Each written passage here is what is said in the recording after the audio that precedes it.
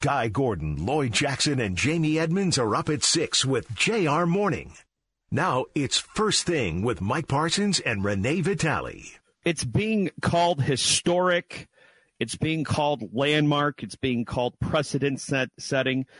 Yesterday, Jennifer Crumbley, the mother of the Oxford High School shooter who killed 4 of his fellow students on late November of 2021, was found guilty on all 4 involuntary manslaughter charges by an Oakland County jury.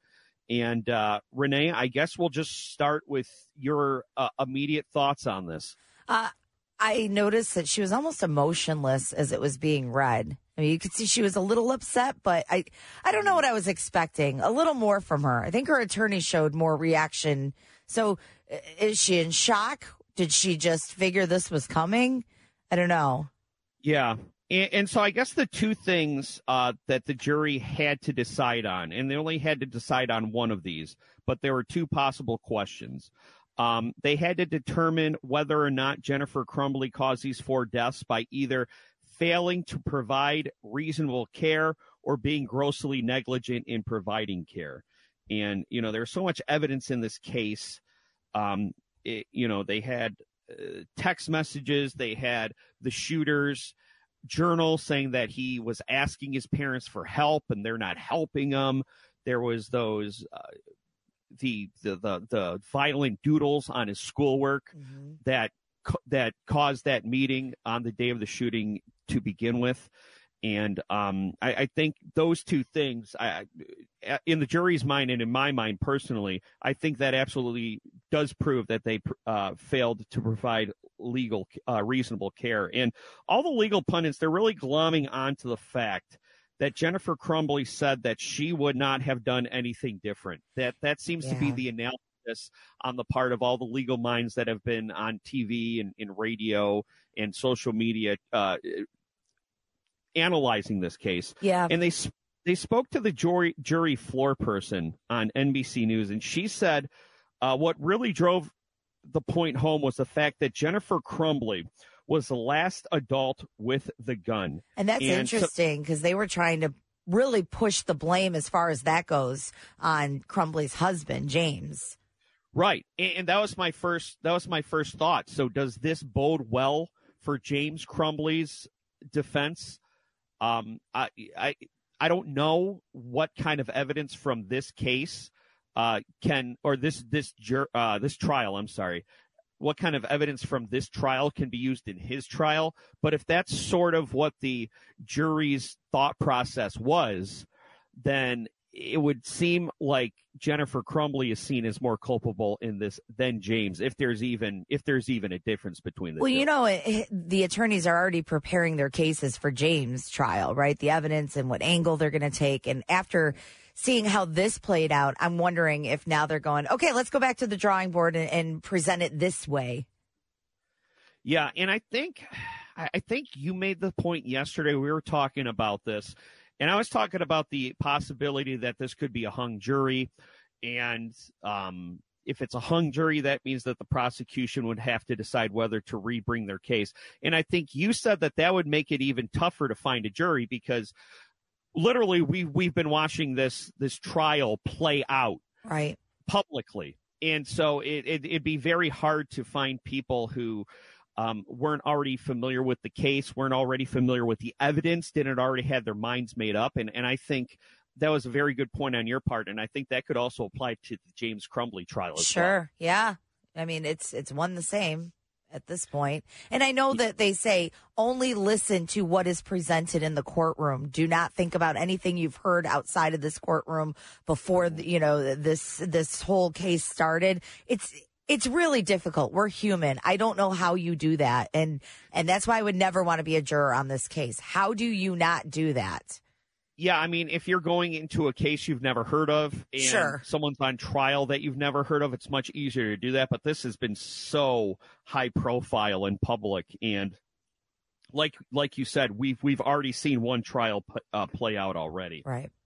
So, of course, we'll talk about this more later on with Guy, Lloyd, and Jamie. But I do want to get this point in. Justin Schilling's father, he was talking to the media right after the verdict, and the composure that he showed in that situation right after the verdict was read was absolutely remarkable. And I don't know what the word is. I know there's no closure and there's no healing in a tragic situation like this, but hopefully at least the families and the community have some sort of feeling of justice right now. Yeah. That's the most I can hope for. That's all we can hope for. Yep, I agree with you. So, we'll be talking about this quite a bit throughout the rest of the day. In the meantime, former President Trump not immune from prosecution for crimes that he may have committed in office, according to the U.S. Court of Appeals in Washington, D.C. The ruling was unanimous by the 3-judge panel, which includes 2 Joe Biden appointees and 1 person who is appointed by George H.W. Trump argued that he could not be tried for alleged crimes he committed while in office.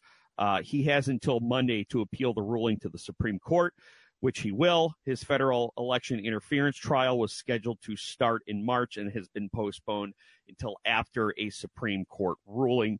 And there's some small yet optimistic progress that seems to be happening in negotiations for a hostage deal between Israel and Hamas. Yeah, the Biden administration's pushing for a hostage deal with a prolonged pause in the fighting in Gaza. That could allow aid groups to address the dire humanitarian crisis in the enclave and buy time for a regional diplomatic initiative that ends the war. President Biden on Tuesday said that Hamas's response to the most recent hostage deal proposal seemed a little over the top after the Qatari prime minister expressed optimism over what he said was the militant group's general positive answer.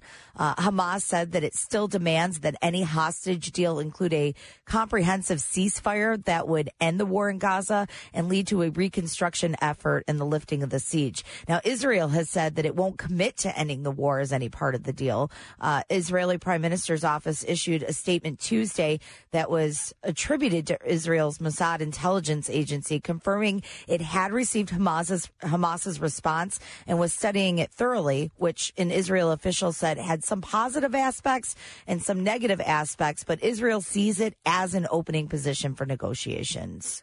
Yeah, this comes on the heels of some sad news from the Hostages and Missing Family Forum. They're an advocacy group for people who are still unaccounted for, who were taken in the October 7th attack, Hamas on Israel.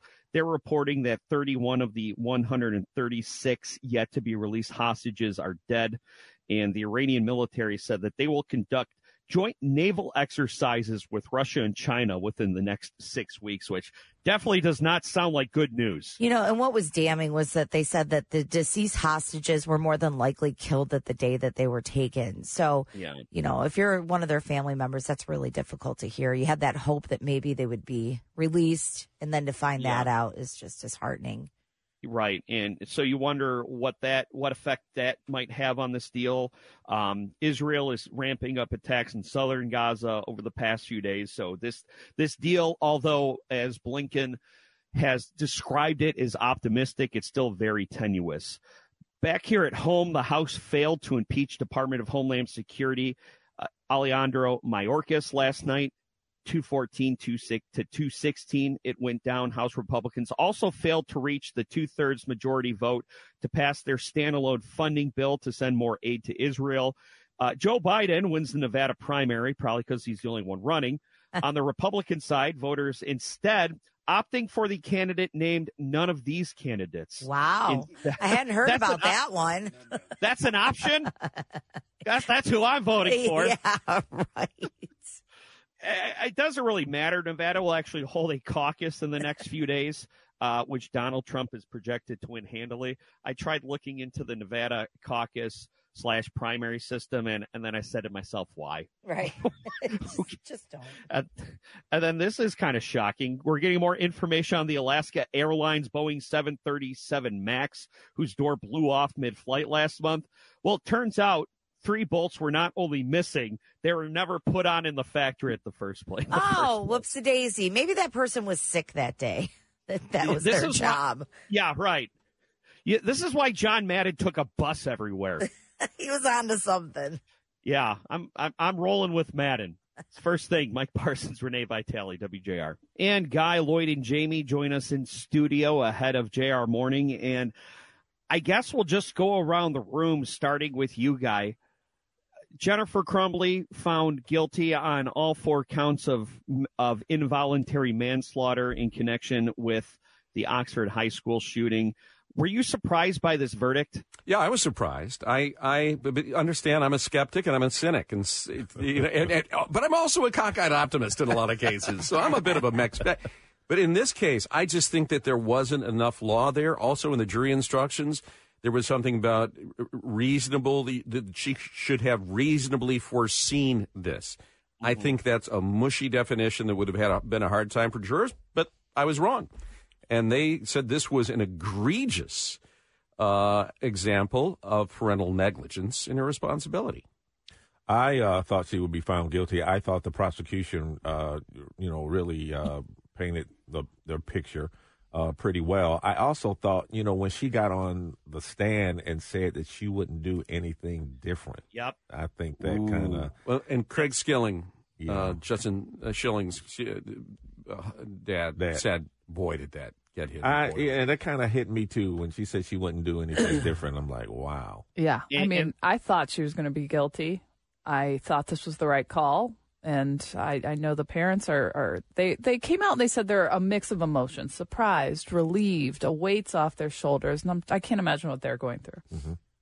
Yeah. And, Lloyd, back to your point real quick. Yeah. That's what every single legal analyst that I've seen since that verdict came down glommed onto that, saying that when Jennifer Crumbley said that she would not have done anything different, that's the part where they said that she really probably sunk herself with the jury. What else could she have said without it becoming an admission, though?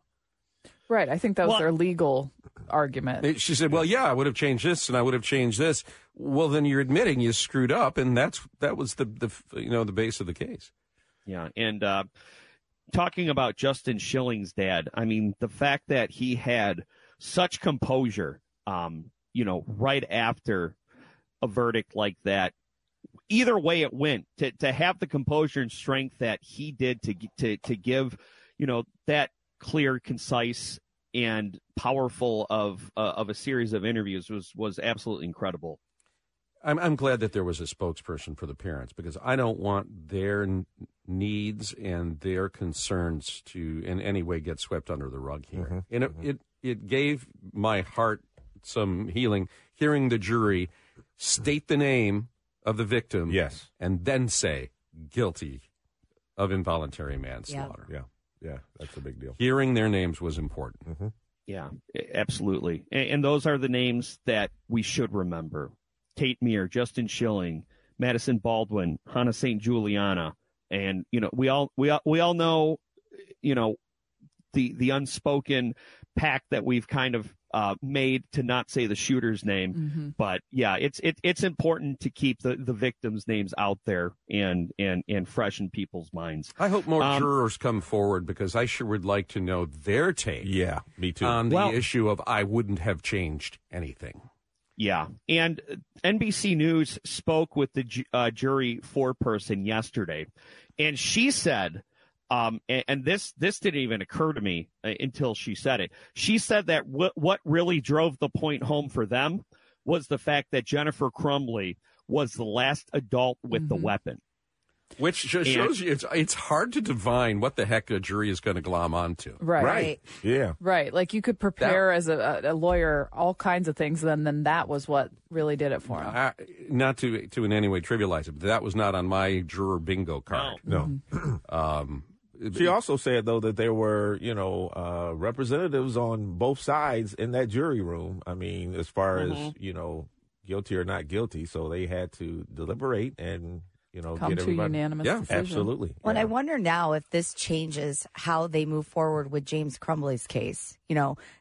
Does the attorneys look at this and go, okay, maybe we're going to change how we present this? I think it absolutely does. Got to look at the transcript, right, of this case. Well, and the questions become, okay, when Jennifer Crumbley got home, did she give the gun to you for safe storage? Right. That becomes the prosecution's key question. Yeah. And if he can't answer that, obviously that now becomes a big problem for the next jury.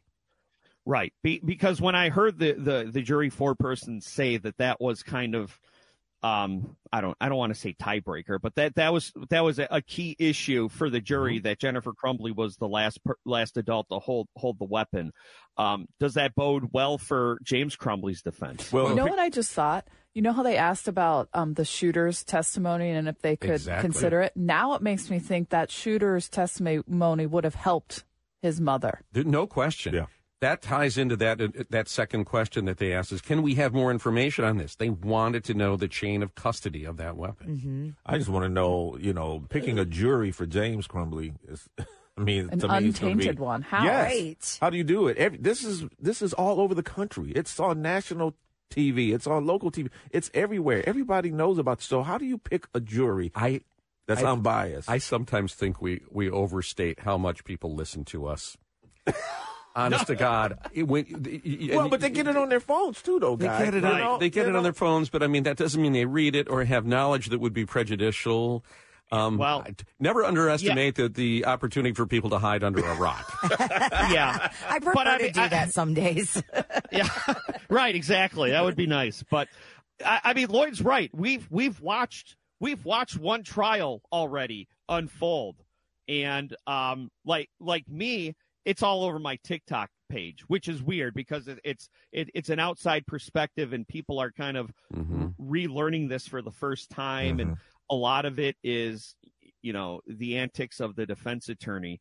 I think Lloyd has a point here, and Renee made the point as well that, we've seen at least highlights of this trial already play out. I'm sure there's going to be a lot of similar evidence, and as tough as it was to pick a jury for Jennifer Crumbley, is going to be even tougher for James. So JR Morning is going to have this and much more covered from all angles. Stay tuned. The mother of the Oxford High School shooter, Jennifer Crumbley, was found guilty on all 4 charges of involuntary manslaughter yesterday by a jury in Oakland County. Shooter's father, James Crumbley, his trial will start in early March. Jennifer will be sentenced in April. Each charge carries up to 15 years in prison. They'll probably be served concurrently. Jennifer Crumbley has already been incarcerated for 2 years. Former President Trump not immune from prosecution for crimes he may have committed in office, according to the U.S. Court of Appeals in Washington, D.C. Trump argued that he could not be tried for alleged crimes he committed while in office. He has until Monday to appeal the ruling to the Supreme Court. This is in regards to his federal election interference trial, which was scheduled to start in March. That's been postponed until after a Supreme Court ruling if they decide to take it up. Secretary of State Antony Blinken announced that they had received a response from Hamas on their latest hostage deals. He said that he can't go into specifics just now, but the response has been positive. The Iranian military says that they will conduct joint naval exercises with Russia and China within the next 6 weeks. House failed to impeach Department of Homeland Security Alejandro Mayorkas last night. That fell by a count of 214 to 216. They also, the House Republicans, that is, they also failed to reach the 2/3 majority vote to pass their standalone funding bill to send more aid to Israel. Nikki Haley picked up no delegates yesterday in the Nevada primary. Instead, Nevada voted for a candidate named none of these candidates. Donald Trump did not participate. He will participate in the caucus later on this week. And a picture and investigation is showing that the Alaska Airlines Boeing 737 MAX 9, whose door blew off mid-flight last month, turns out the 3 bolts that were missing were never put on in the first place. It left the factory with those 3 bolts missing. Whoops-a-daisy. And Renee, what?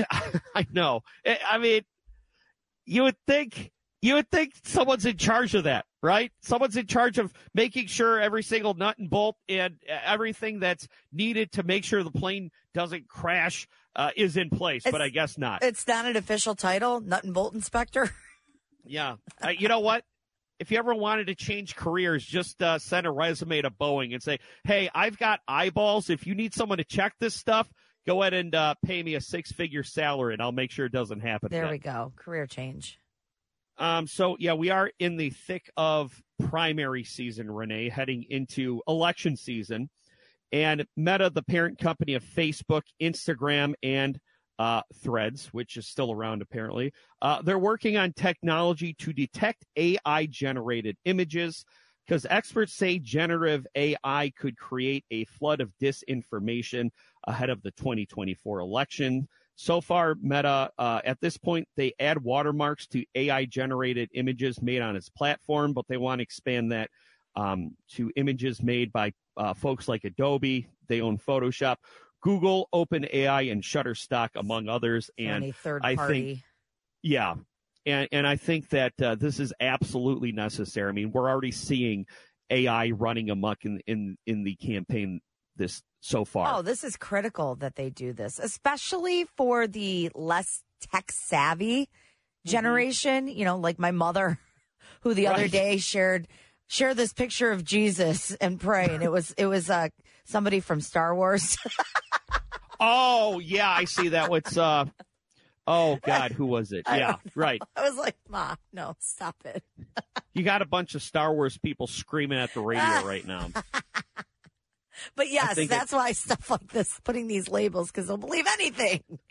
Well, and here's the other thing, too. I mean, right now, AI-generated images are still pretty easy to detect. I mean, there's sort of like this cartoonish, great graphics, video game look to them. But the technology is going to get better. Oh, and it's going to advancing so fast. And we had that Joe Biden robocall in New Hampshire. I guess there was also a picture of Donald Trump running from the police, an AI-generated picture of Donald Trump running from police. And so, this is not something you wait a couple decades to legislate. Nope. And I understand that people don't want the law or the government getting involved in private enterprise. But I honestly think that there needs to be a law with stiff federal penalties against anyone who creates somebody's likeness with AI without their consent, whether it be video, whether it be picture, or whether it be audio. Yep. So yeah, hopefully this catches on, and hopefully us as a human race will still be able to tell when an image is AI generated and a fake.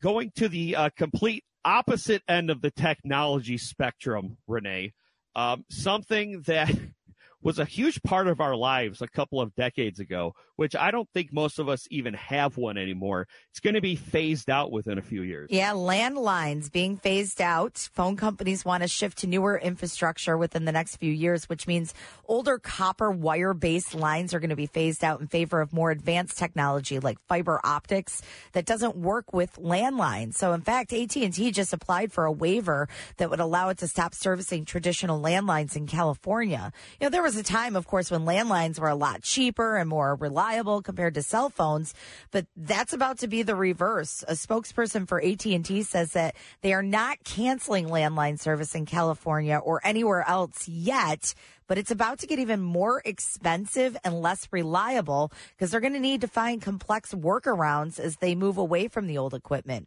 You know, of course, many households gave up their landlines a decade ago, if not longer. But the breakdown of the landline system, that's going to impact some older folks, small businesses, and people in remote areas. And according to one expert, about 100 million landlines between businesses and residential are currently active in the U.S., but only about 5% of them are expected to remain by 2030.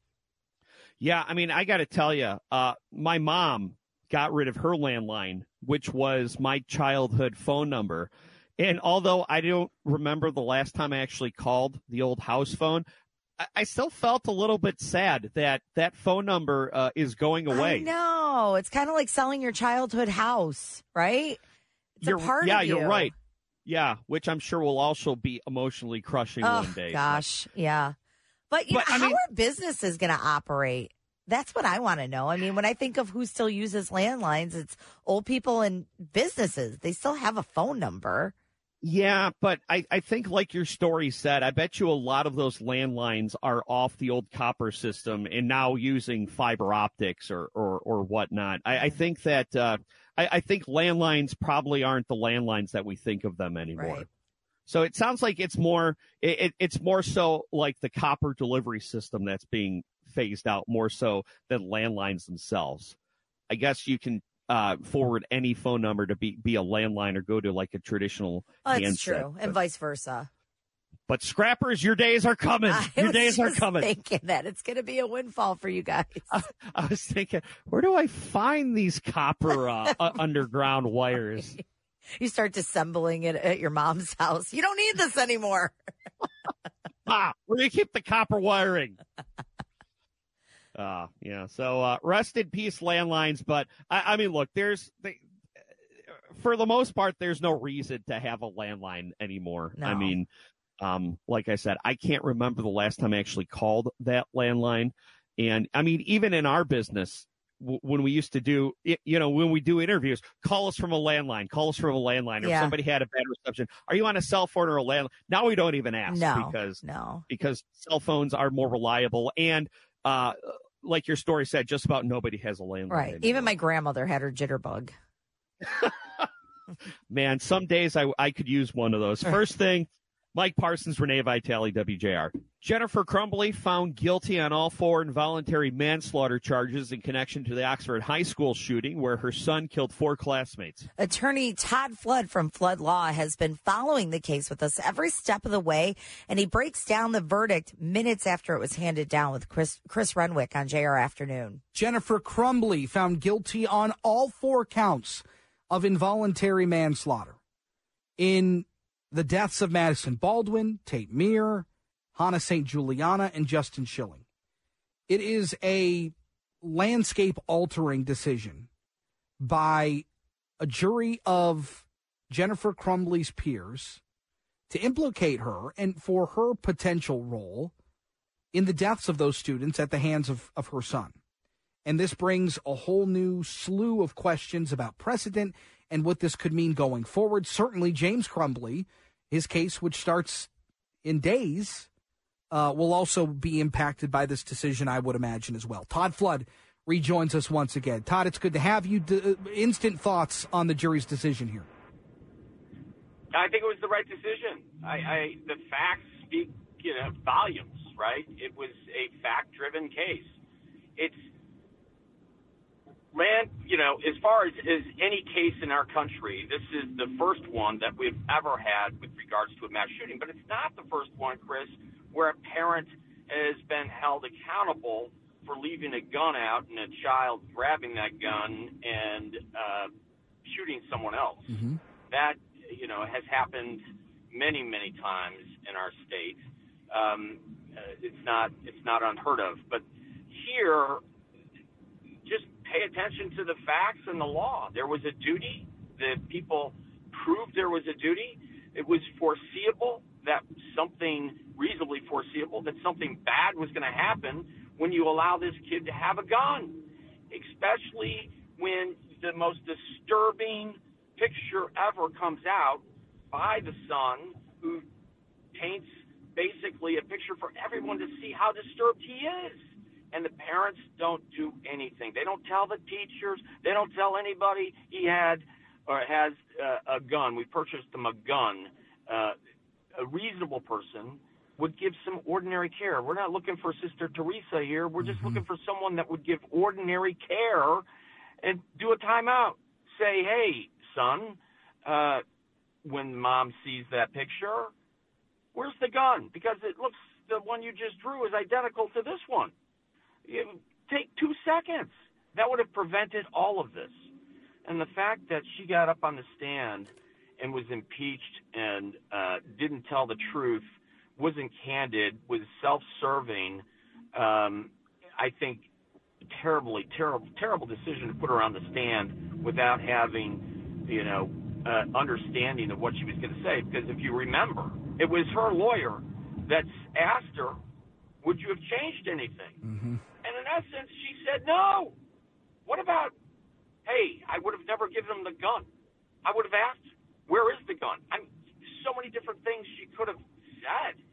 But, for the world to see how she thinks and how self-serving she was, didn't obviously bode well for her. And I also applaud the jury for being diligent. They were in there taking notes. They were very thorough. They went through the evidence. It wasn't like they flew by the seat of their pants and wanted to get the heck out of there. They took basically, 11 to 14 hours of time to go through this. So I'm not surprised, as you and I discussed before. In terms of the jury, obviously you have a lot of expertise in that area in jury selection and things like that. To me, I thought they did their due diligence when it came to asking the questions of the judge, when it came to the definition of manslaughter, or just the clarifications on what type of information they could use in their decision-making process. What did you talked about the diligence of the jury during the hearing itself, but what did you make of the jury's, I guess,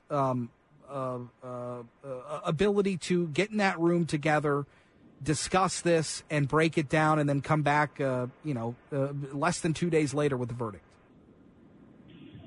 Well, I think those questions that they asked. One question was very telling to me. I don't have firsthand knowledge of this, but I surmise there might have been one or two people on the jury that had some reservations, and they needed to know that they could use alternative theories to find conviction, either the defendant's acts or disjunctive, the defendant's failure to act. And so that I thought that question was telling. I thought it was also telling that they wanted clarification because they took it serious. They wanted to get it right.